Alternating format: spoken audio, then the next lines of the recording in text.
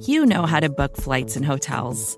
All you're missing is a tool to help you plan that unbelievable travel experience. That's why you need Viator. Book guided tours, excursions, and more in one place. There are over 300,000 travel experiences to choose from, so you can find something for everyone. And Viator offers free cancellation and 24/7 customer support for worry-free travel. Download the Viator app now and use code Viator10 for 10% off your first booking in the app. Find travel experiences for you. Do more with Viator. You're listening to BGN Radio with Brandon Lee Gouton and Jimmy Kemsky.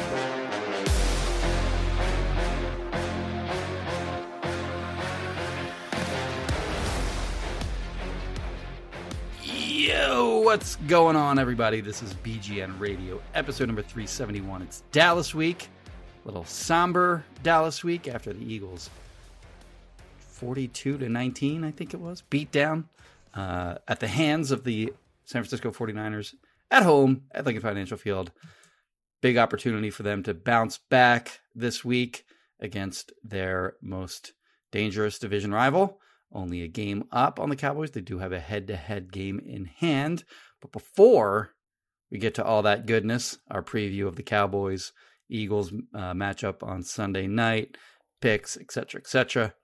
Brandon, where can I find the finest meat snacks in the land? RighteousFelon.com. Jimmy, you go to RighteousFelon.com. You use discount code BGN 15%. Sorry, BGN 15 for 15% off your order of the finest meat snacks in the land. The Eagles should really adjust this week. Talk about, halftime adjustments. Well, they need an adjustment from last week to this week where they're actually eating more of the Righteous Felon craft jerky to fuel them to victory like they were doing often earlier. They obviously didn't eat enough Righteous Felon in advance of the 49ers game. Underreported story that the Eagles did not eat enough Righteous Felon craft jerky. Go to RighteousFelon.com and you will be happy when you get that discount and you get that Righteous Felon delivered to you fast. Ships very fast, at least in my experience and my mom's experience when she gets it as well for my dad. So even during Christmas time. So like last year I got a big basket of it for my brother-in-law and it boom. I mean, so I do a lot of Amazon shopping. So I'm a little snobby about the delivery times, how fast things get to me. And whenever I order something from somewhere other than Amazon, I'm prepared to have to wait a long time. But man, it was there in 2 days, I think. Yeah. So that's pretty impressive. And you want it fast, especially this time of year, because doing some gift wrapping and we got Hanukkah already going on. So there's you need it now. You can't be waiting around for your Righteous Felon craft jerky. So RighteousFelon.com, discount code BGN15 for 15% off your order. It makes a great holiday snack. So do it, get it. All right. Where should we start, Brandon? A lot to get to. Well, Jimmy, you were aggrieved, I think is the correct word, when the heinous crime that was committed outside the NovaCare complex earlier this week, when two people showed up with a sign that said, "Run the ball," and became a very divisive topic. A lot of the beat writers in general were anti-run the ball. You gotta pass the sentiment. win. Yeah. A lot of people were like, "Well, they're right. You do have to run the ball." And it's like the counter response to that is, well, the Eagles weren't running the ball well. And the response to that response is, well, you can't do it well unless you keep doing it the whole game. You can't start running it ball well if you just give up on it. So, Jimmy, why don't you tell everyone how dumb they are and why they're wrong? I didn't know we were going to be talking about this until a minute ago, a couple minutes ago, actually. So I don't have a whole statement prepared here, but I'm actually a run the ball guy. If by all means, if you can go out and you can run it on your opponent, by all means do that until it doesn't work. So, and so are the Eagles, by the way. So is Nick Sirianni. They are the fifth most run-heavy team in the NFL by run-pass ratio. Fifth? They could be first. Additionally, another argument I heard in kind of debating this back and forth with people on Twitter was, well, they haven't run it a lot lately. Yes, they have. In the last 3 games prior to the 49ers game, they ran it more than so they have more run plays than pass plays in all 3 of those games. And none of those games, by the way, like the Eagles didn't lead in most of those. So we're talking about the Cowboys game, which they did lead most of that game, the Chiefs game where they did not, and the Bills game where they did not. Like they had comebacks in both of those games, and they still ran it more than they passed it in those games. So the 49ers game comes around, and of course, they kicked the 2 field goals on the 2 opening possessions. They did run the ball.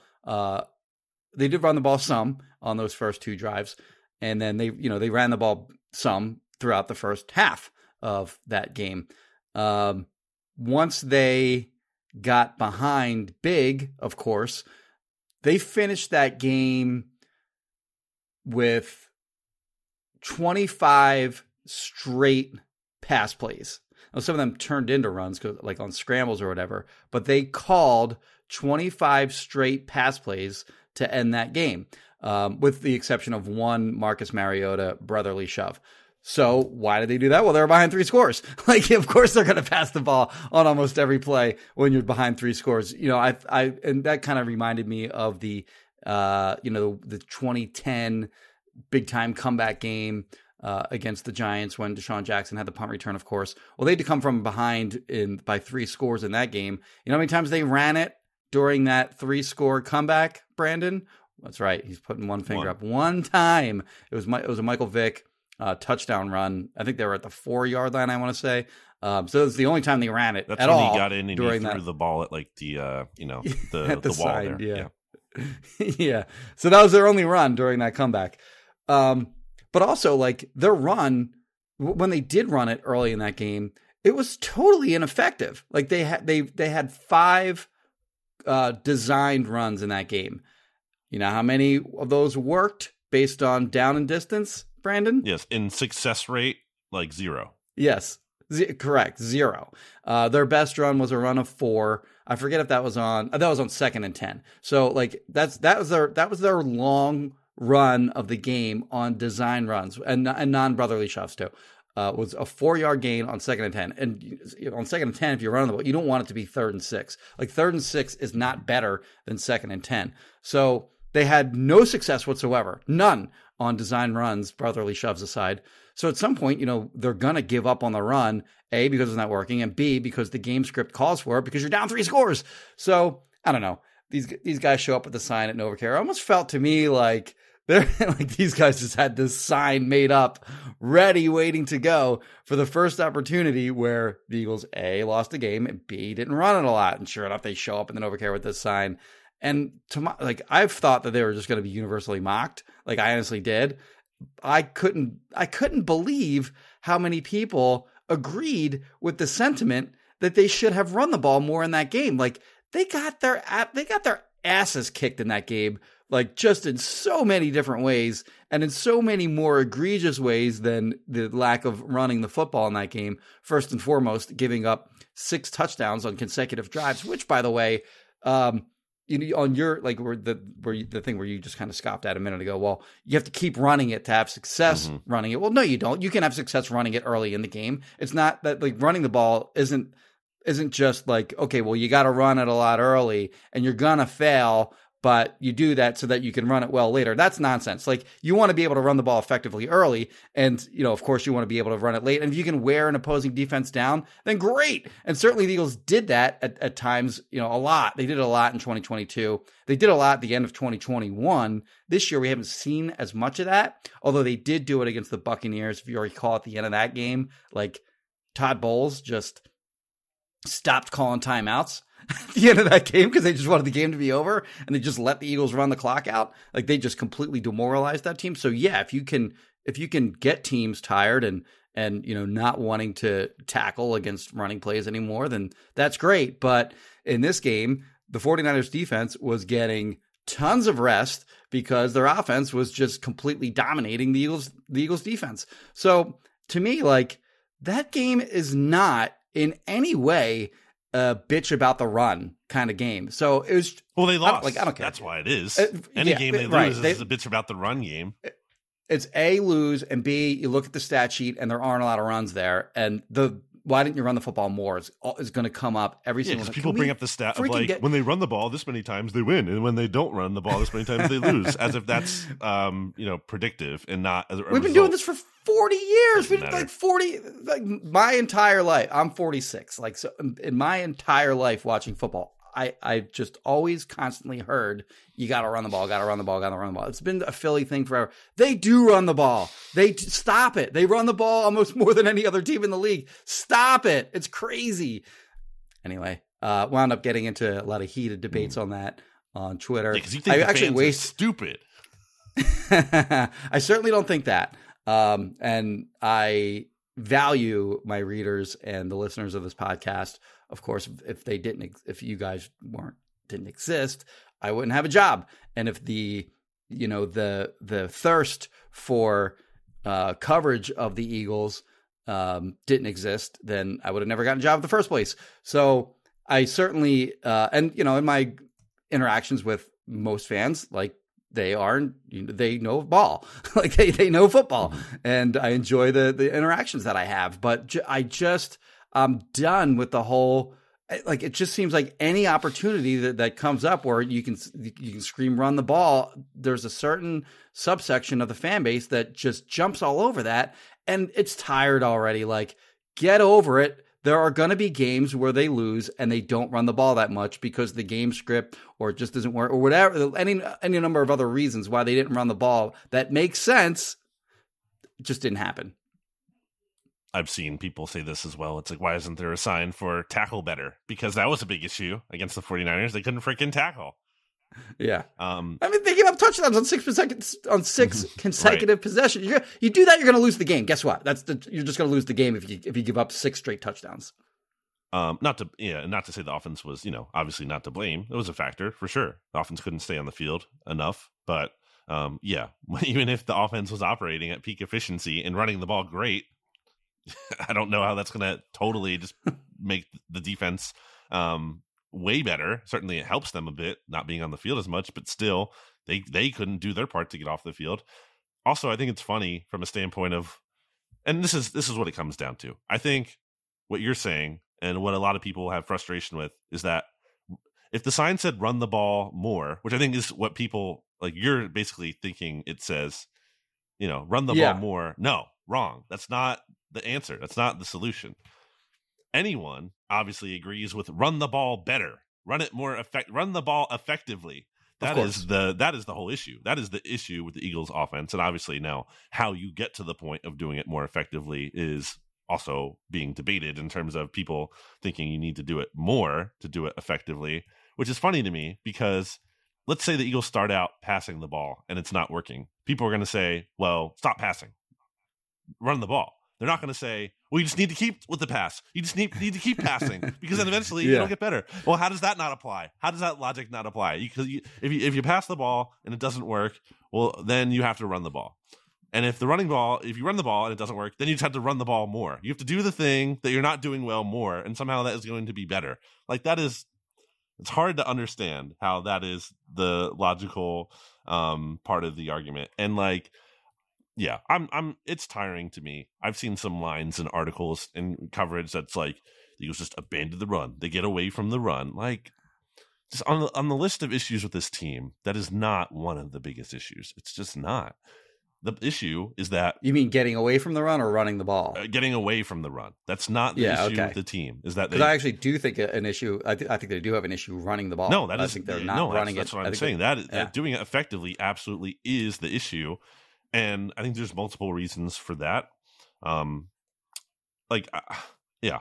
want to blame Brian Johnson. I mean, it's not just that. I mean, Jeff Stoutland is the run game coordinator. He literally has that title. I think he's done that. And I'm not saying Jeff Stoutland sucks all of a sudden, but I think that's more of a place to start in terms of like who's to blame for this. And also, I don't even think it's just him in terms of design. I think the execution hasn't been there. They haven't been blocking well enough.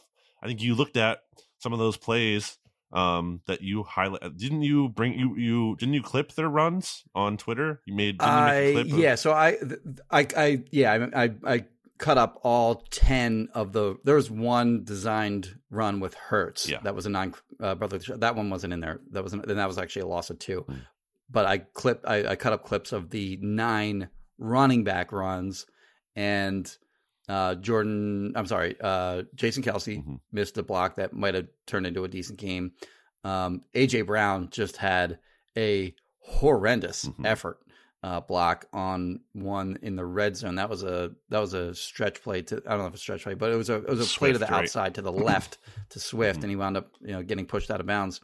There's a third play in there too where I forget what happened on it, but there was a third play where it might have been a better play if they had blocked it up better, and they had the opportunity to block it up better, and they just OZ just didn't get a block at all on Diamador Lenore, and then he blew up that run play. So yeah, I mean, execution is part of it, but on those 10 designed run plays overall, they had 18 yards. So they're running it at a 1.8 yards per carry clip. And in many of their drives that failed, they ran on first down or on second down and kind of put them off schedule, and they wound up punting on those drives. So yeah, you can establish the run early on, but you'll also be establishing the punt sometimes if the run game isn't working. So, I mean, again, a lot of different things to blame, but to me, the lack of running the ball was really freaking far down on the list. Jalen Hurts' legs obviously not being what everyone expected them to be, what they were last year, is a huge issue with the run game. But you say that at the same time, well, and it's directly because he's not having as many explosive runs this year, so that direct effect hurts. Then the trickle down effect of teams not respecting that and making the Eagles' typical run game more easier to stop than it has been. But I get that, but Jalen Hurts isn't or I guess I'll phrase it.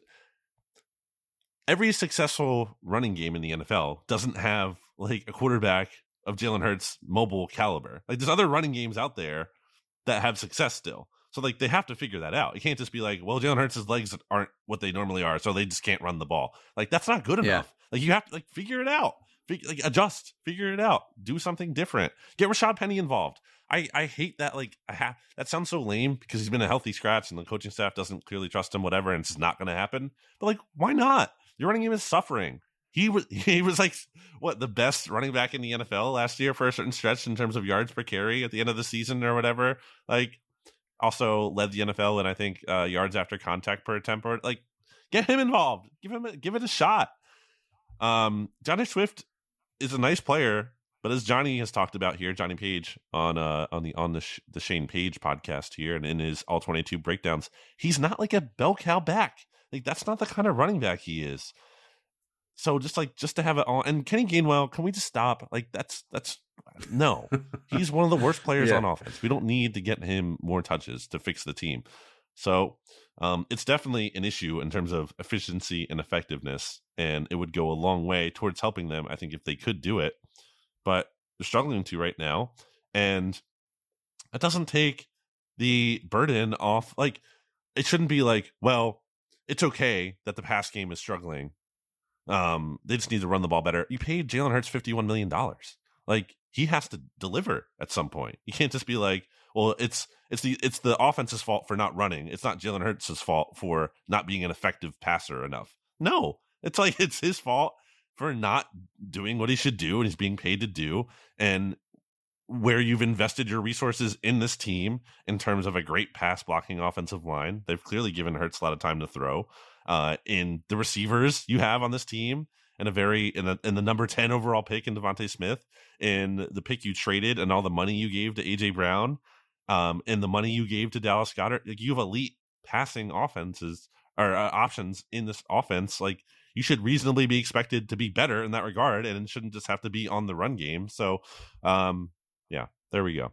Yeah, this offense is at its deadliest when they have that RPO game, or the quote unquote RPR game going, where, I mean, the run game has suffered because they're not +1 in terms of the numbers game, where an opposing, edge rusher, edge defender has to account for Jalen Hurts. They're just not accounting as much for Jalen Hurts on those, mesh points between he and whatever running back is in the game. They're more just kind of attacking the running back because they're not as afraid of him running, because even if he does run and his legs are fine, like I thought he ran around fine in this 49ers game, but he's not really a threat anymore to run because whenever a defender gets anywhere near him, he slides. So, whole run through tacklers in key moments, like to get a first down, like in the second half when they need it, on like, third down, that kind of stuff. But he's just not doing that with regularity like he did earlier in his career. And you don't want him to do that, of course, because, as you said, you just paid him $51 million a year. So that part of the run game is suffering.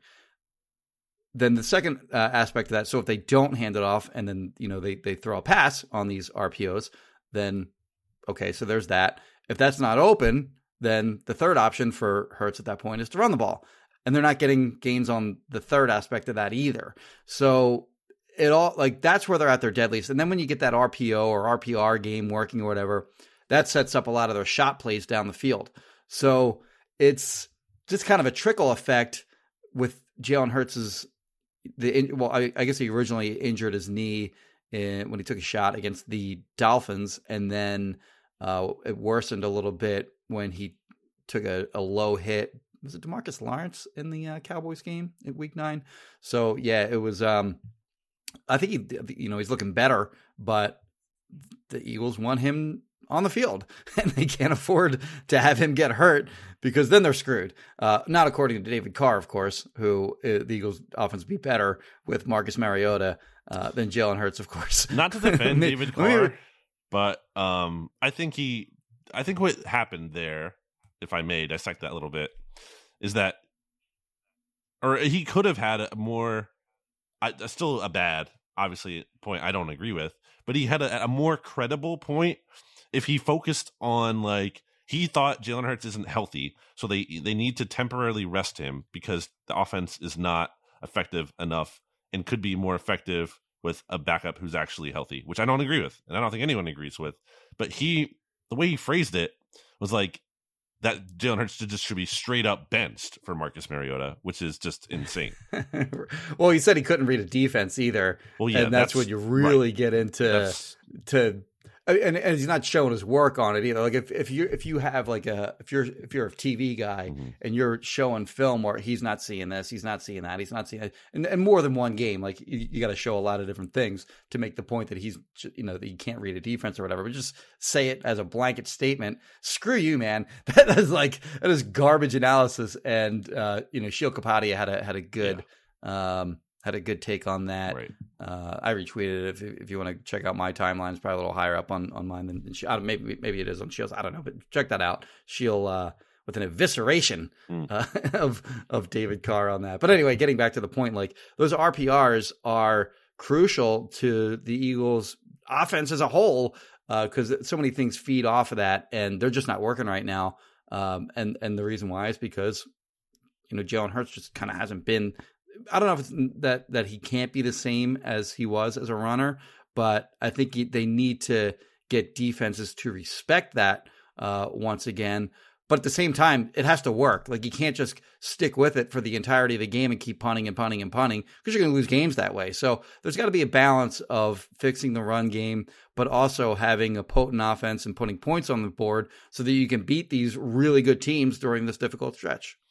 All right. Well, the other Eagles newsy thing, besides the run the ball sign, was that Christian Ellis was waived by the Eagles to make room for the Shaq Leonard signing. He has since been claimed by the Patriots, who had the number 2 priority in the draft order at the time of them claiming him. And also, I think I saw like 6 other teams claimed him as well. So there was interest. 6 total. 6 total put a waiver claim on it. That is crazy to me. It's not crazy from a standpoint of Eagles are a good team. So if they cut a player, teams, especially who are bad, and their season's kind of over-ish anyway, it's like, well, why not? Why not take a shot? Right. I guess this time of year, yeah. Because, maybe he could. And also, he was the Eagles' leading player, in terms of playing time Christian Ellis has played the most special team snaps of any Eagles player this year on a special teams unit that ranks second in DVOA, on a good special teams unit. So you also look at that and you're like, oh, why not? And also, last year, when the Eagles special teams unit was struggling for most of the season, and they kind of started to turn it around a little bit late in the year, Christian Ellis was part of that. He was on the practice squad. That was like the adjustment they made on special teams, because it was like, special teams unit's bad, something has to change. So what they did is they called up Christian Ellis from the practice squad, and then their special teams unit started to play a little bit better. So I don't think it's insane. I think it is a little weird that the Eagles started him and played him a ton, and he wasn't even the worst linebacker from that 49ers game. And no, not by a long shot. And then he's gone. He wasn't good, but No. you're right. Morrow was way worse. It is weird. It is weird that he is gone. To me, a little bit. It's not in the standpoint of they clearly didn't trust him to play on defense. I was saying that because he had that role early in the season, and then the coaches took that away from him, and they really did not want him to be playing on defense if they could help it. But he didn't really have to. I'm guessing they would have preferred if he cleared waivers, because then they could have used his 3 practice squad elevations and still had him for special teams. But they don't, and he's gone. So farewell, Christian Ellis. Yeah, and I guess part of the equation on that has to be that they like what they've seen from a progression standpoint of Ben Van Sumeren, who is a rookie undrafted free agent with crazy athletic measurables. Ran a 4.45 at Michigan State's pro day. I think he vertical jumped 40 something inches, which is crazy for a guy who's, for a linebacker who's, 230 whatever pounds. It's not Micah Parsons territory, but it's, not that far off. The scouting report on him coming out was he was more athlete than football player. Yeah. Is the way that I saw that, kind of that similar theme from a number of different scouting reports from him. But he's got, decent size, and he's got extreme athletic traits, and they've been developing him since he joined the team in May. So maybe they like what they've seen out of him so far. And I would imagine that he'll take on a lot of the Christian Ellis responsibilities, on special teams, but they are still kind of thin there. They have 4 linebackers in Morrow, Zach Cunningham, Shaq Leonard, and now Van Sumeren. Shaq Leonard, we know, is injury. He's got the injury issues. Zach Cunningham has a hamstring currently, is limited in practice right now, and Nicholas Morrow. So, they're not that far off from having to have Ben Van Sumeren play in an actual game. And, even as you mentioned, they clearly weren't comfortable having Ellis in, real games in the regular defense. They can't be any more comfortable with Van Sumeren and stepping into that kind of role as well. But this is bottom of the roster stuff, and we do cover everything, of course. Maybe not the biggest deal in the world, but if it's me, I'm cutting Albert O. Right. Or Julio Jones or something like that. Julio might not even play this week. He's on the injury report. And why is he here anyway? What's the role at this point, especially if Goddard's going to be back? Yeah, he's been, and Quez is back too. You don't need him anymore. Julio had the 1 touchdown. Great. And it was a play designed for him, which was interesting when they called it. And and the team went nuts. They all ran into the end zone and celebrated those against the Commanders, right?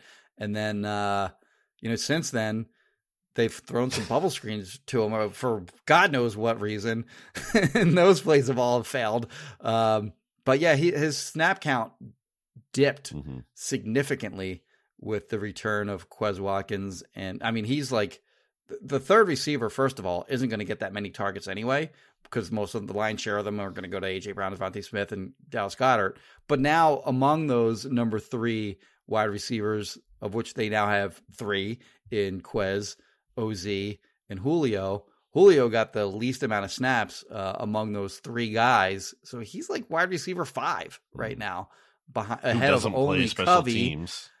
Right, and Covey has, of course, a defined role in this team as one of the better punt returners in the league, frankly. Yeah, so I agree with you. All right.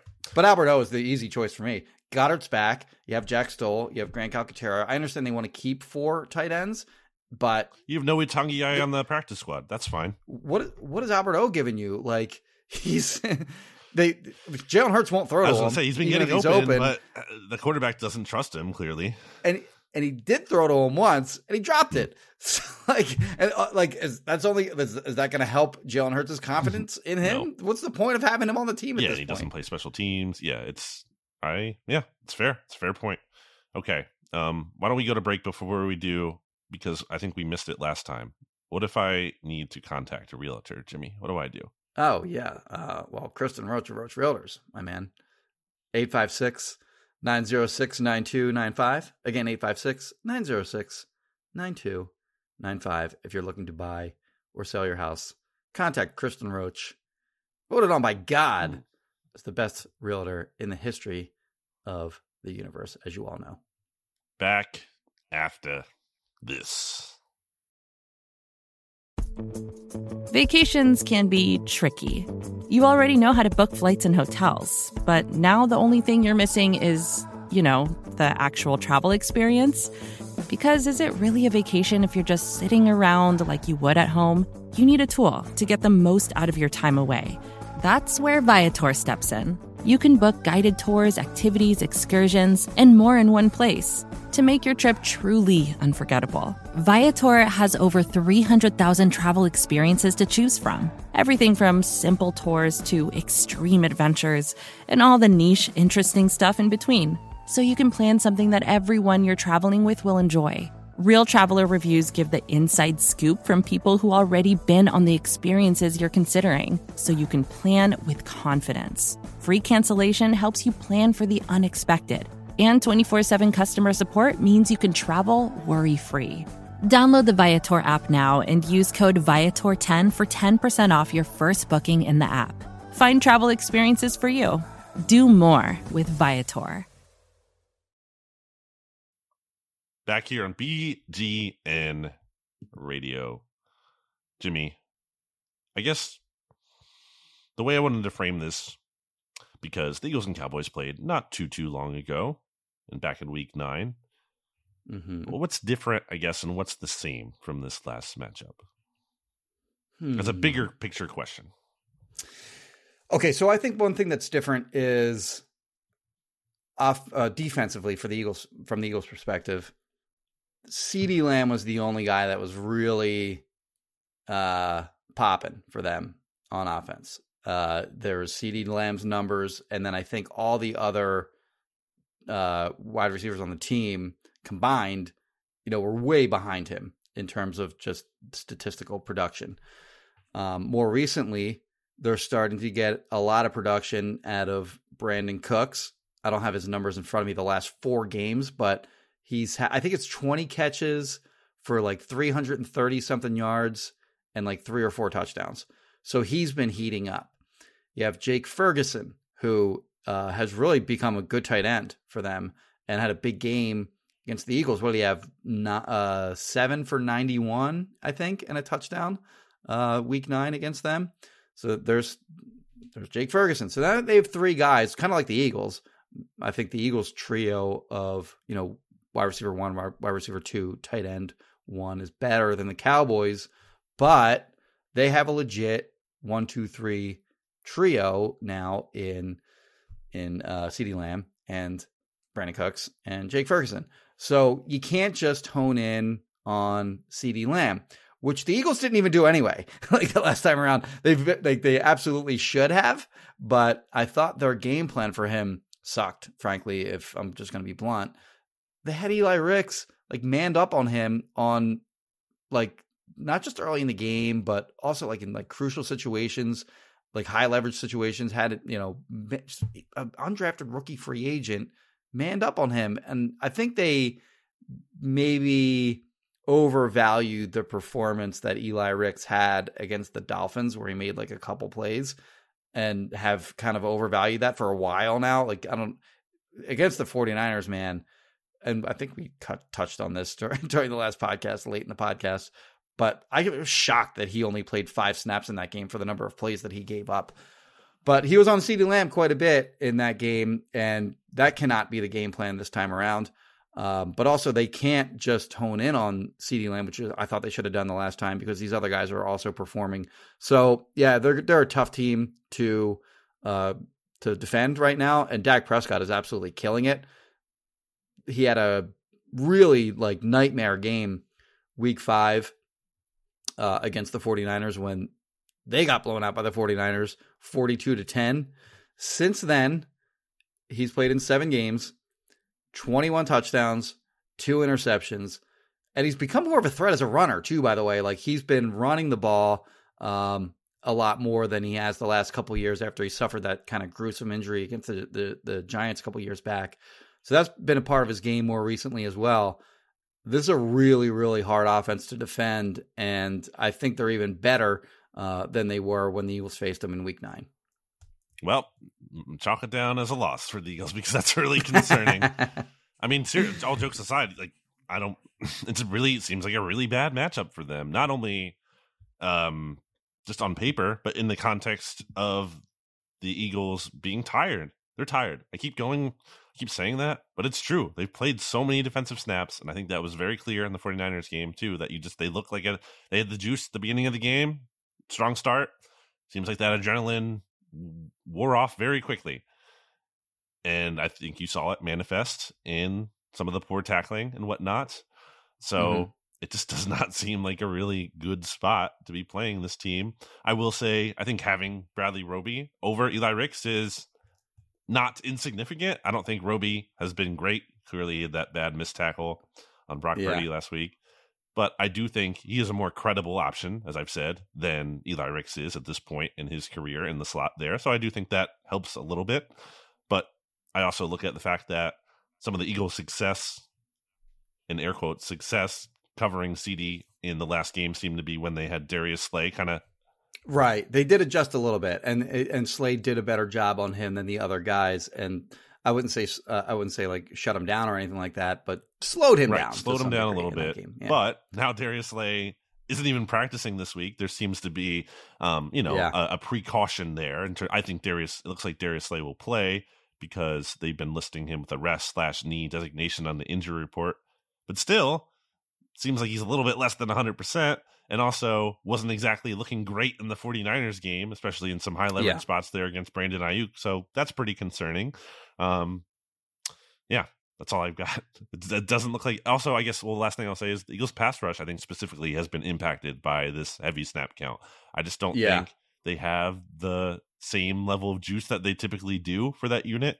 And that's incredibly important going up against the Cowboys offensive line that is playing at a very high level. Like, Dak gets a lot of credit. He should, because he's playing well. But I think that offensive line has been lights out for him. Yeah, Josh Sweat and Hassan Reddick played over 60 snaps each against the Chiefs, and then they each played over 80, which is an insane number against the Bills. And actually, I thought they played well early against the 49ers, the first 2 drives, notably. Like, Colton McKivitz could not block Hassan Reddick early in that game. And then they got their offense going and just completely negated the Eagles' pass rush. From the Cowboys' offensive line perspective, one of the things I was really confident about when I wrote my dumpster fire article about them this offseason was that their offensive line was going to be a quote-unquote ticking time bomb because, well, first of all, they have Tyron Smith, who gets hurt every single year.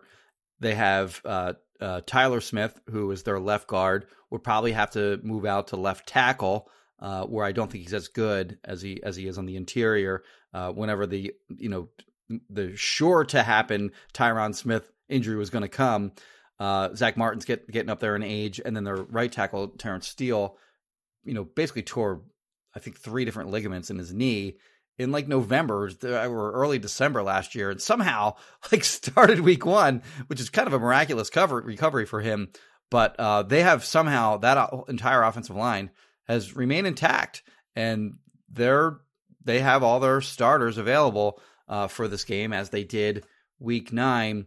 One thing I will say that's probably different from what we saw week 9 to what we'll see week 14 was that the Eagles absolutely destroyed Terrence Steele in that game. Yeah. So if you remember, Hassan Reddick got him for a sack. BG got him for 2 sacks on the Cowboys' second to last drive. That we kind of thought, okay, that could end it here, and then it didn't. It should have. It should have, but it didn't. And then, of course, Josh Sweat had his I won't call it game-sealing sack, but biggest play of the game in that game was the Josh Sweat sack. That also was against Terrence Steele. So Terrence Steele gave up 4 sacks in that game. Just a nightmare performance by him. It was the biggest reason they lost that game. Yep. They'd be insane not to give him help in this game. So I expect that to happen. The other thing that happened in that game was that I thought the Eagles' interior defensive line got owned by Tyler Smith and by Zach Martin in that game. They got to play better in this game. They got to get some more wins in that matchup on the interior. I'm confident they will. Yeah, go ahead. Can I stop down that for a sec? If we're talking about things that are different in that, I think last time Jordan Davis was still like in that prime of dealing with the hamstring injury, so he was not at his best. That Jalen Carter was also coming off that Jets game or around that time when he had missed a game and he was kind of banged up a little bit too. They're probably more tired again because all the snaps they're playing, but they potentially might be healthier than they were in that matchup. Yeah, that was one rare. So at that time, they had played a bunch of teams that had interior offensive line issues, and then the Cowboys were the first team that actually had a good interior offensive line, and they just did very little. I mean, the Eagles had 5 sacks in that game, but I thought it could have been a lot more because the edge guys were mostly winning. I thought Tyron Smith had a good game. But there were some wins against him. They were forcing Dak Prescott to step up in the pocket, but the interior rush just wasn't there. So Dak was stepping up and then finding receivers down the field as opposed to stepping up and finding a Jalen Carter in his face or a Fletcher Cox in his face or whatever, Milton Williams in his face. They just didn't get enough wins on the interior. So they have to do a better job winning on the interior in this game if they want to win this game. I agree with that. I expected Carter to have a big game last time and kind of announce himself, and I think he wasn't quite. I don't think he had a bad game, but I don't think he was quite. It's kind of been again a little bit quiet for him, not entirely, but would like to see that kind of superstar effort come through in this game. I mean, he's still having an amazing season in terms of advanced metrics and whatnot and context for being a rookie. I did think one thing that was interesting that Bradley Roby said via the Inquirer this week. Obviously, he didn't play in the first game, but the Inquirer was talking to him, and Kevin Byard had also commented on this as well.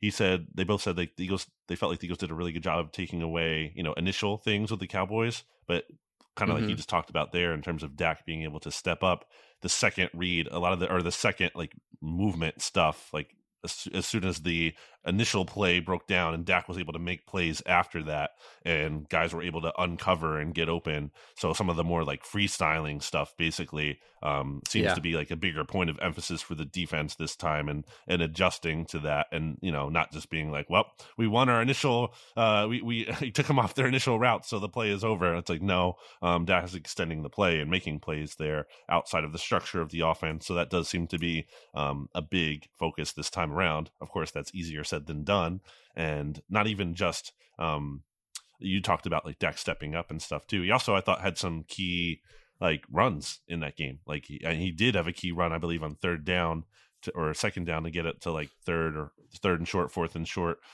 So containing his legs, given that he is running a little bit more, is another thing that is stressing the defense, and they're going to have to deal with. The other thing I'll say just on the other side of the ball in terms of what's, I don't know, maybe not necessarily different, but Dallas Goedert's back. He played in that game. Obviously, it's the game he got hurt when Marquise Bell broke his wrist. But man, they missed him. Very clearly, they have missed him over the last 3 games against the Chiefs, Bills, and 49ers in a way that they didn't miss him as much last year because they played worse teams and blew a bunch of bad teams out when he was out. But against these really good teams, they have really missed Dallas Goedert. So he'll be back. That'll be a big boost to the offense, I think.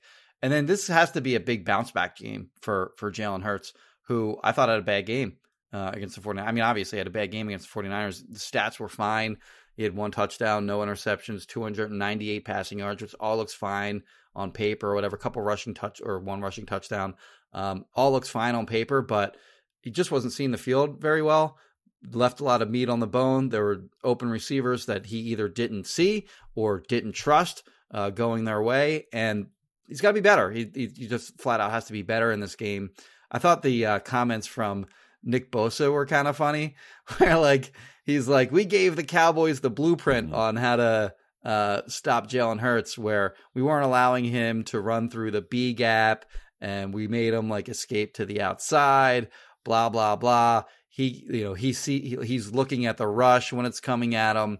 It was kind of similar to like the David Carr comments in a little kind of a way where he's kind of alluding to the idea that like he can't read a defense or whatever.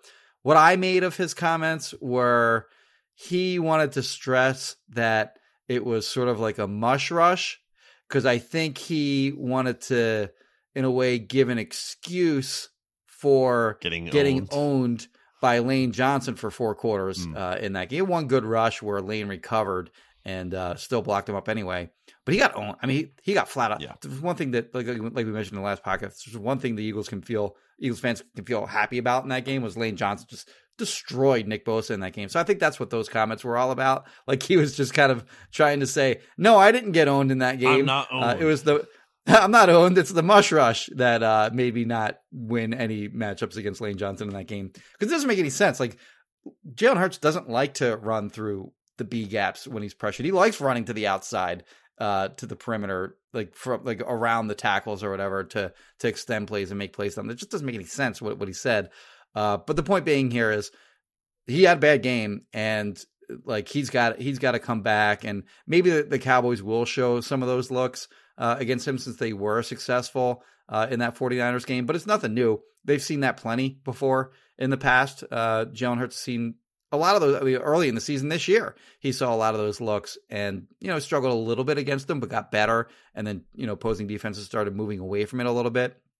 Maybe that game kind of serves as a reminder that some teams are going to show that. I don't think they've seen a lot of that lately, but he's got to bounce back from that performance, obviously, and in a big way, in my opinion, or they're not going to win this game.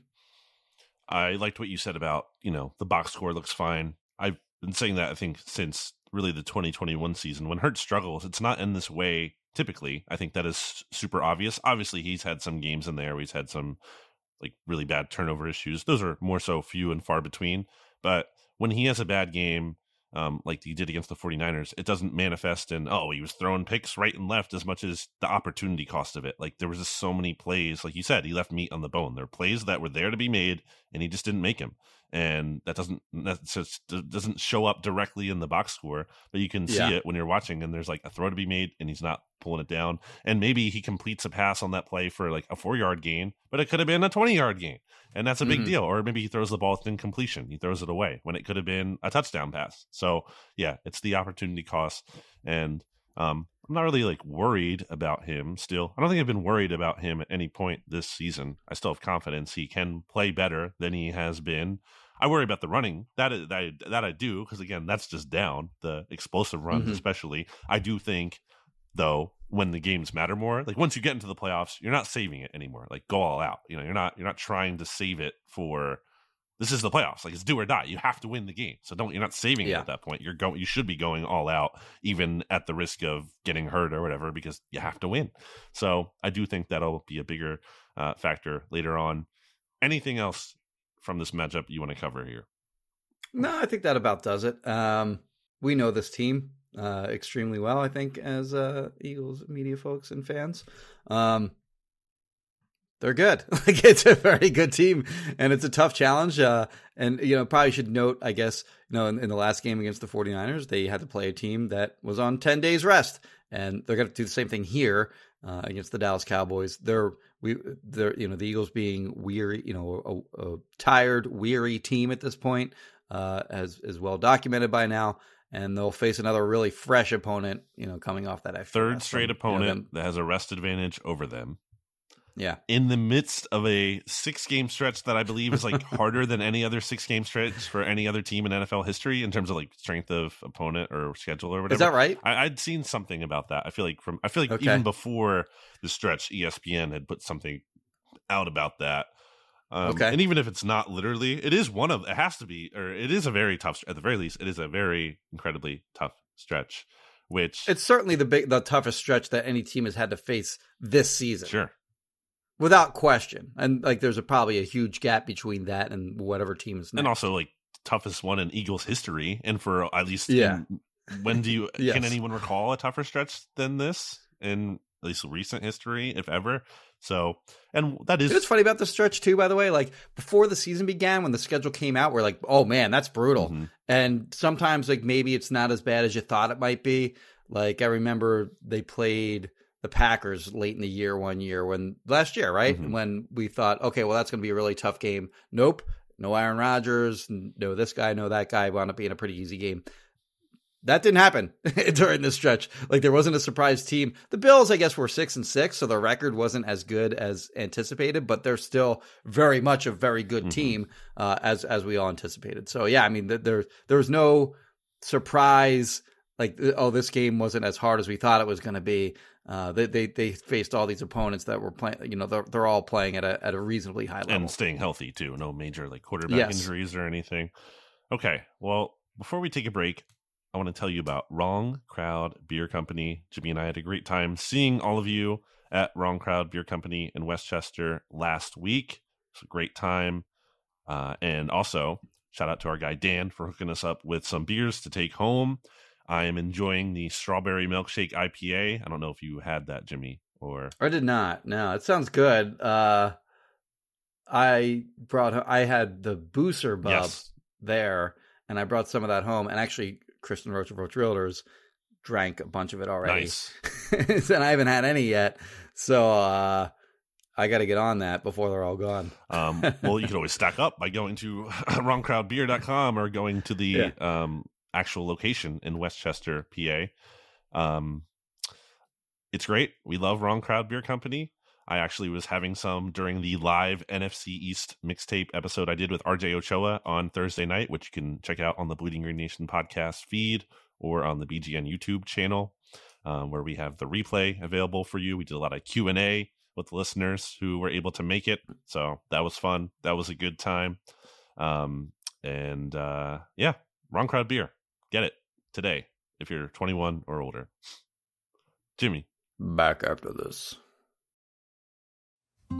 Support for this show comes from Sylvan Learning. As a parent, you want your child to have every opportunity. But giving them the tools they need to tackle every challenge, that takes a team. Now more than ever, educational support tailored exactly to what your child needs can make all the difference. That's why parents have trusted Sylvan Learning for 45 years as the ultimate teammate in their child's educational journey, instilling in them a love for learning and a passion for reaching the next level. And Sylvan's Insight Assessment can identify gaps in learning and areas that could be of concern for your child. It's a 360-degree view into your child's learning that you can't find anywhere else, and helps ensure that your child didn't miss something in school that might put them at a disadvantage in the future. And right now, it's the best price of the year at $29. Go to sylvan29.com to learn more and get your child's assessment for only $29. That's SYLVAN 29.com.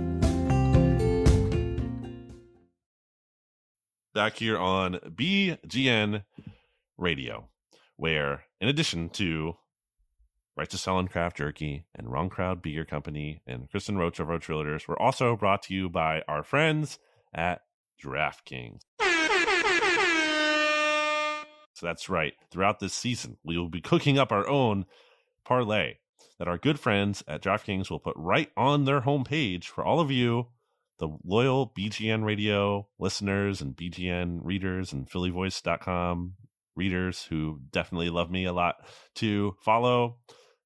This week, the Eagles BGN same game parlay I'm breaking this out for the first time, I think, since week 2 of last year, the 2022 season. I'm going with the emotional hedge same game parlay, where instead of picking like positive Eagles things, I'm picking positive Cowboys things. So that way, in case the Cowboys do have their way with the Eagles in this game, you at least make some money potentially out of it. Call that cowardice if you will. I call it being smart and making money. So here's my same game parlay, Jimmy. Cowboys -3.5. That's actually my lock of the week this week for the SB Nation NFL show. Really? Yeah. CeeDee Lamb, anytime touchdown. and then Dak over 2.5 passing touchdowns. If all three of those things hit, the odds for that are plus 340. So let's say you put down $10, you would win 30. You'd profit $34. So decide if that's worth it for you. So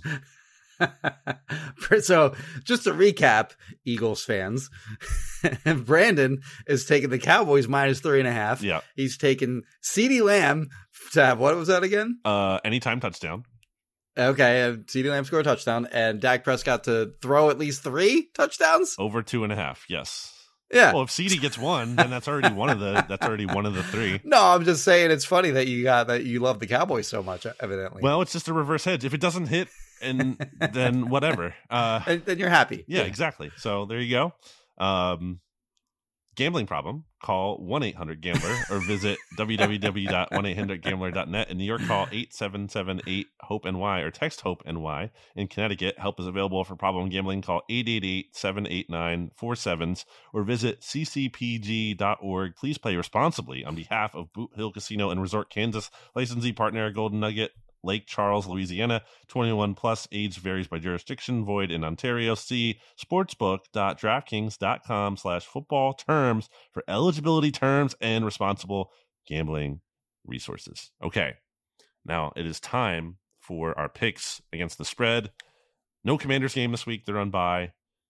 And I also included the 49ers in here because that's relevant. I was going to suggest that. I like that we're on the same page. I'm already one step ahead of you, Jimmy. Like normal. What's new? Okay, let's start with really quickly. We don't have to get into the analysis of this game, but I just wanted to do a little Saints check-in because the Eagles have their second-round pick this year, and that's kind of relevant here. It was a nice, for as bad as the Eagles losing to the 49ers was, the Eagles kind of got a nice little development with the Falcons beating the Jets and the Saints losing to the Lions in terms of the Eagles getting the...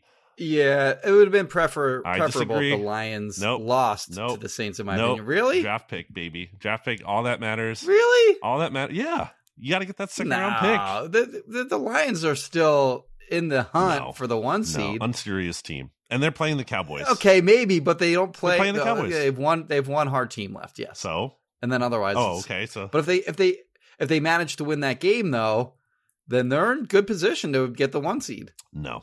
Okay. Panthers at Saints. I think we're both taking the Saints to win and cover, right? I actually did have the Saints as one of my picks to cover this week. Real quick, just on the NFC South point. So Unpredictable has the odds of each of those 3 teams, Falcons, Buccaneers, Saints, to win that division. And right now, as you mentioned, because the Falcons had a big jump week 13, they're 59%. The Buccaneers are 22%, and the Saints third among those teams at 18%. So if they lose this game to the Panthers, they're done. I mean, forget it. And if they don't make the playoffs, by the way, if they don't win the NFC South, they still could get in as a wild card.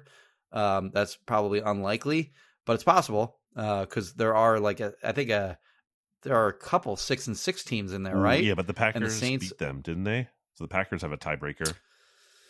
Yeah, I mean, what I'm saying is they're not that far out. Even if it's down a game plus losing tiebreakers, they could still, in theory, win a wild card. But they would also need the Falcons to do well enough that they finish behind them in the division. Anyway, not to get too deep in the weeds here. They also still if they don't make the playoffs at all, that would be a big one for the tiebreaker too. If they don't get in the playoffs at all, it'll be a top 18 pick in the second round, meaning it'll be a top 50 pick overall. So, having an extra top 50 pick, pretty good as the third leg of the bounty that the Eagles got for trading not that much away. Like they got a lot for not a little, or they got a lot for really not a lot. In that, it's an insane trade that the Saints made. Before that draft last year. They also lost to the Vikings, so they have some tiebreakers going against them too, even if they do get in that wild card territory, which is good news for the Eagles. It would be amazing if Panthers, well, in a way, they found a way to win. You want the Panthers to stay ahead of the Giants and the Commanders in the draft order. I know they don't have their pick; it's owed to Chicago, but still. But in any case, obviously, you know what though? Like even if they get in the playoffs. First of all, if they beat whoever they have to, the Saints I'm talking about, like if they win the division and they beat whoever which would probably be the Yeah, but Cowboys. that's not That's a happening. great result. Yeah, but like but that's not that's a happening. great result. Not And if happening. they do lose, they'll be the 19th pick in the second You round. want So it that's as not high as you can, baby. I'm all about. that's still not a bad result anyway to not the have like worst. the 19th pick in the second round. I get you, but you still want them to lose. Okay, Seahawks at 49ers. I thought like everyone's like, oh, Geno was great in that Seahawks game. I mean, he was up to a point, and he sucked at the end. He gave the game away. The difference in quarterback was absolutely the difference at the end of that game in the Seahawks Cowboys game. And Geno absolutely wilted. He had some makeable throws that he just missed, and the fourth down on the final play of the game is just great. Cool. Just hold on to the ball. Yeah, take a sack on the fourth down. Definitely don't at least just try to throw it. That's not entirely his fault, but the point is that Geno stunk at the end of that game, and I'm giving. It's a weird play. It was a screen, and he probably should have faded. He probably should have kept fading back to give because the running back got bumped off course by it was actually a bad rush by the Cowboys. Somebody should have peeled off on that, but they went after the quarterback, and the running back wound up getting bumped, and it might have even fallen down. But the running back was more to blame on that play than the quarterback, than Geno. But Geno still could have done something more than, as you said, you have just to throw it. Yeah, he can't just get sacked in that situation. It doesn't matter. Exactly. You can't hold on to the ball. Yeah. He stunk at the end of that game. He absolutely did. Like, a better quarterback goes out and seizes that game. He couldn't do it. So I'm giving Geno and the Seahawks no benefit of the doubt here. I think that was like their last ditch effort. That was the best they could have possibly played, and it still wasn't even good enough to win. Right. I don't think they're going to have it against the 49ers. 49ers are obviously just rolling. So I will take the 49ers minus 11. Yeah, I mean, they played 3 times last year, the Seahawks and 49ers, because they faced each other in the playoffs, and they played already once this year. And in those 4 games, the 49ers have outscored them 120 to 56. So they've more than doubled them up. And I mean, the 49ers just have this team's number. Yeah. I'll take the 49ers too. I'll lay whatever it was. I have 10 and a half. What did you have? 11? Yeah, fine. I'll lay the 11. Packers are 6.5 point favorites at the Giants on Monday Night Football. Would be great to see the Giants win in terms of ruining their draft positioning, and also kind of like maybe, depending on how you think about it, in terms of where the Eagles get their seeding. I don't think you want to play the Packers. Like, that's a team that's kind of a little dangerous, I think, as far as, wild card teams go. Like, you'd much rather play the Vikings or the Rams. Yeah. In the event the Eagles wind up with the 1 seed, I think that's a team that you want in the playoffs, because they could potentially upset a team like the 49ers or Cowboys and knock them out earlier than you'd hope, or than they would hope. But if you're the 2 seed, and they would, like, that's the kind of opponent you do want in the divisional round, not in the wild card round, as you said. But if the Eagles don't get the 1 seed, then you don't. I agree that's a team that you don't want to have to see. So, but I will say, I mean, the Packers are going to win. I'm going to take the Packers to win and cover. Jordan loves playing at a high level. Giants still stink. Here's the remaining quarterbacks they have to face, by the way. They have 5 games left. Tommy Cutlets from the Giants. Tommy DeVito. Baker Mayfield. Yeah. Bryce Young. Josh Dobbs, unless they make a change, the Vikings at some point. And then Justin Fields. I've been saying this, baby. I've been, even back when the Packers had not exactly a murderer's row there. Losing record. I was like, I said the Seahawks are going to fall out of the playoffs and the Packers are going to make it. And maybe the Seahawks won't, because I don't know, the Vikings might instead, or whoever. But point being, Packers surge was inevitable because they had a really easy schedule. And now, on top of that, Jordan Love is actually playing like very well. But they had so their last 3 wins. I've mentioned these bad quarterbacks, but the last 3 games they played, they beat Justin Herbert, Jared Goff, and Patrick Mahomes. So it's not like they can't beat good quarterbacks, but now they have a really easy stretch coming. And 2 of those were on the road. They beat the Lions in Detroit. Well, right, they beat Thanksgiving. Yeah. Well, no, sorry, they beat Mahomes in at Lambeau. But still, I mean, beating Mahomes is that, and they beat the Lions in Detroit. So that was a really and again, Love just, I thought he was playing great. Like, some of those passes, I was like, oh my gosh, like who is this? This is Jordan Love. Yeah. So yeah, we both have the Packers winning, right, and covering. He kind of, like, a lot of his motions look a little bit like Aaron Rodgers, actually. Like just the way he kind of flicks it and the way he can kind of change his arm angle and that kind of thing. So I don't know if like he kind of like picked up some of those traits playing behind him, but he has some of those same kind of quirks to his game that Rodgers did. Which brings us to Eagles Cowboys. I already gave you my pick in terms of, and here's what I want to say about it though. I don't think, I think a lot of people are going to overreact to a potentially a significant loss here, and I don't blame. It's not like the Eagles should be above criticism. You just lost back-to-back games to the 49ers and Cowboys. That's really bad. I said going into this gauntlet, you really need like a win at least over one of those two teams, but at the same time, going into the gauntlet, a lot of people, we talked about this before, we're like 4-2, 3-3, kind of looking around there. And I think it's still entirely possible that the Eagles lose back-to-back games and then beat the Seahawks in Seattle. And then all of a sudden you are 4-2 in that stretch. Right. And I also think, and I've said this many a time, but I will repeat myself here, including on the mixtape episode from the second one we did this week.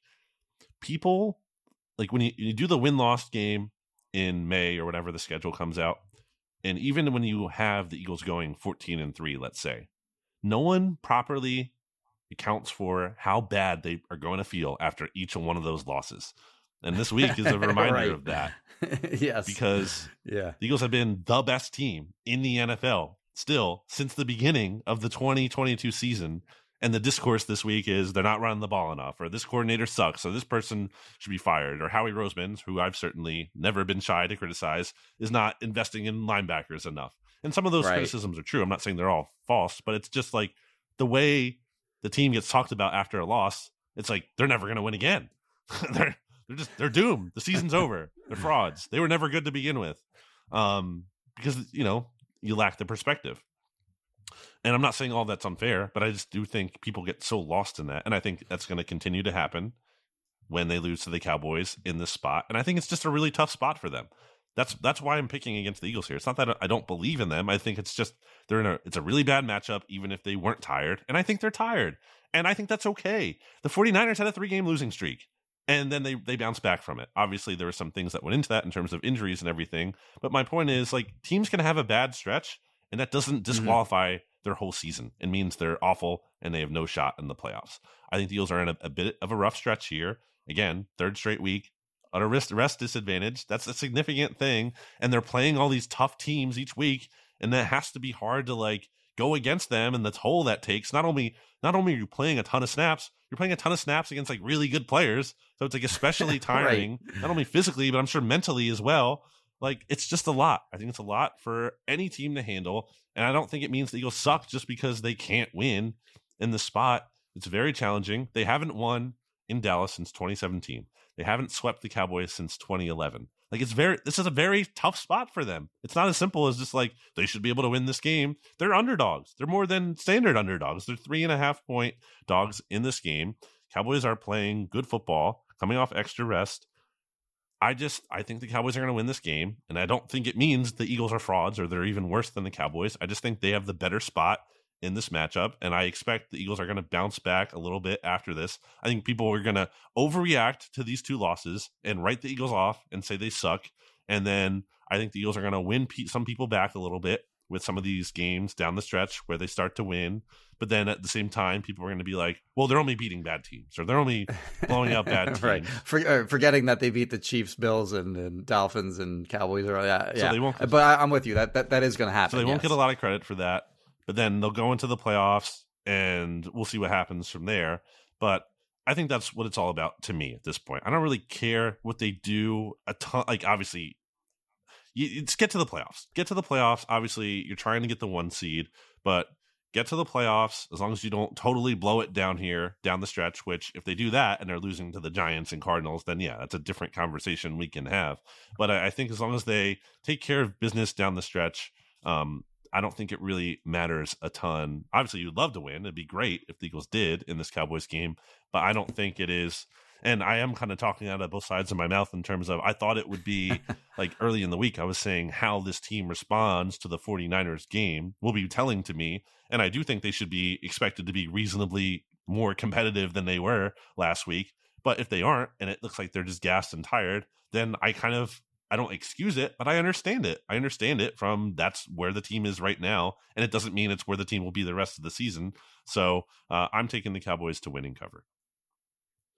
I think the argument for the Eagles winning this game is that they have a very veteran locker room with a lot of Pride, smart, prideful players, great leadership, and they're going to play better in this game than they did against the 49ers. I don't think there's any question. I mean, they can't play much worse. So like it's a pretty low bar, but I think they're really going to come out and play well in this game. Like you, I'm picking the Cowboys because ultimately I just can't get past how well the Cowboys are playing offensively in their passing game right now and how poorly the Eagles are playing in their pass defense. I mentioned earlier, Dak Prescott is 21 touchdowns, 2 interceptions his last 7 games. Well, since the Eagles last really good performance against the pass was against the Dolphins. That's a while ago. Like that, what was that, week 6, 7? Week 7. So since then they've played 5 games: Commanders, Cowboys, Chiefs, Bills, 49ers. They've allowed 15 touchdowns versus 3 interceptions. They're just not making plays on the back end. We got into detail on how they had, you and I debated whether Reed Blankenship had 1 or not, but either 0 or 1 pass breakups by their back 7 in that game. They only have 6 interceptions on the season. You know how many teams have less than that? Fewer than 5. that? 1. One team has fewer than 6 interceptions this season. So not only are they playing poorly, both in terms of tackling and leaving guys open, but they're also kind of harmless. They're not making opposing teams pay for mistakes that they make down the field with, via turnover. So Dak Prescott's done a really good job not turning the ball over this year. He led the interceptions he led the league in interceptions a year ago. Has that fixed so far this year. And the Eagles just, A, aren't getting stops, and B, aren't creating turnovers when, opposing quarterbacks make mistakes. So for me, it's really hard to just get over that one lopsided matchup in the Cowboys' favor. Reed Blankenship, leader in votes, Pro Bowl votes. How about could it happen? My Reed Blankenship Pro Bowl prediction from before the season. Maybe. I mean, that's crazy that he's leading the league. And I like Reed Blankenship. He's a good player, but come on. Nope. There's no, there are way better safeties. Totally deserves it. Anyway. It made me laugh when you said the interception stat. So Nick Sirianni, somebody mentioned during a question to him today, we're recording this on Friday, by the way. They mentioned that Reed was leading the league in leading safeties and Pro Bowl votes, and he goes, "He is." Good for him. But he was taking it. He had no idea, but he was kind of taken aback by that he was leading the league in votes. And I think it was a moment where he didn't mean to be surprised by that, but that was just his natural reaction to hearing that. I laughed at the interception stat because the Eagles have 2 top 15 cornerbacks in terms of average annual salary, and they rank second to last in interceptions. Great. Well, there are, to be fair, there are a lot of teams that have exactly 6. So there are a bunch of teams that are tied with them. My point is, there's only one team that has fewer. Yeah, top money cornerbacks, and you can't get interception production. Cool, great. Yeah, I mean, I just, it's really tough to envision for me, and it doesn't. I think a lot of people are looking at it as, or I'm trying to separate myself, is because the Eagles just suck now and they're not good and they possibly can't win. It's not what I'm saying, and again, I'm not losing faith in them long term. I don't have.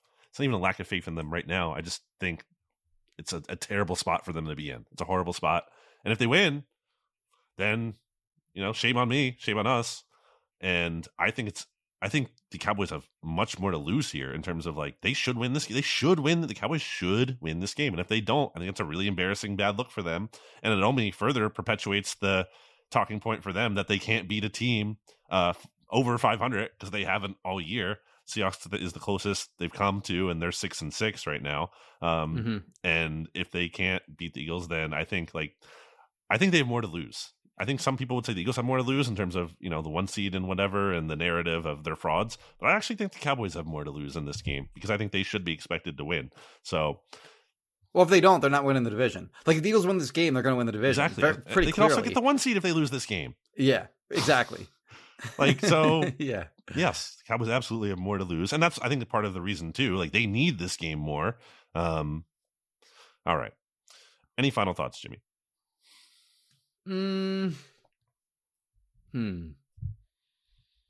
Why don't you go? Do you have a final thought? Why don't you go, and I'll think of mine if I have one. I don't think I do. Other than just check out our sponsors. We love. We both made the same noise. I love our sponsors here at BGN Radio. I love our listeners. And we pick sponsors that the sponsors aren't just like, hey, like, here's some money, promote whatever we want. You know, it's not. It's like we vet our sponsors. It's true. Jimmy and I went to Wrong Crowd Beer Company before we ever, like, agreed to a deal with them. We wanted to see what they were all about and try out their product before we endorsed it. So we don't stand by anything that we don't believe in. So, and I always say the podcast is free. And if you can't, afford anything, no worries. It's here for you. That's great. But if you can, and you like it, and you want to help to keep the lights on, keep us running here, then we appreciate it if you support our sponsors. So check out the episode show notes where all the information for that is. All right. Why don't you bring us home, buddy? All right. Well, so you're ceding your final point. You don't. Yeah, I'm gonna pass on my final point. I'm tired. We're both tired, I think, at this point in the season. I got a lot to do. I got to fly to Dallas tomorrow. Well, a lot to do and not a lot of time to do. Let's wrap up. This was BGN Radio 371. As I mentioned, sponsor information, social media information, that's in the episode description. Check out bleedingyournation.com for my work and all the other BGN staff members who put out excellent content on the reg, and phillyvoice.com for Jimmy's work. We'll be back with you after this Eagles-Cowboys game early next week. Good. Bye. Hopefully you're not furious, everybody. BGN. More to-dos, less time, and an infinite number of tools to keep track of. Sometimes doing business has never felt harder, but you don't need a miracle to hit your goals. You can just use HubSpot, because their all-in-one customer platform can make growing your business infinitely easier.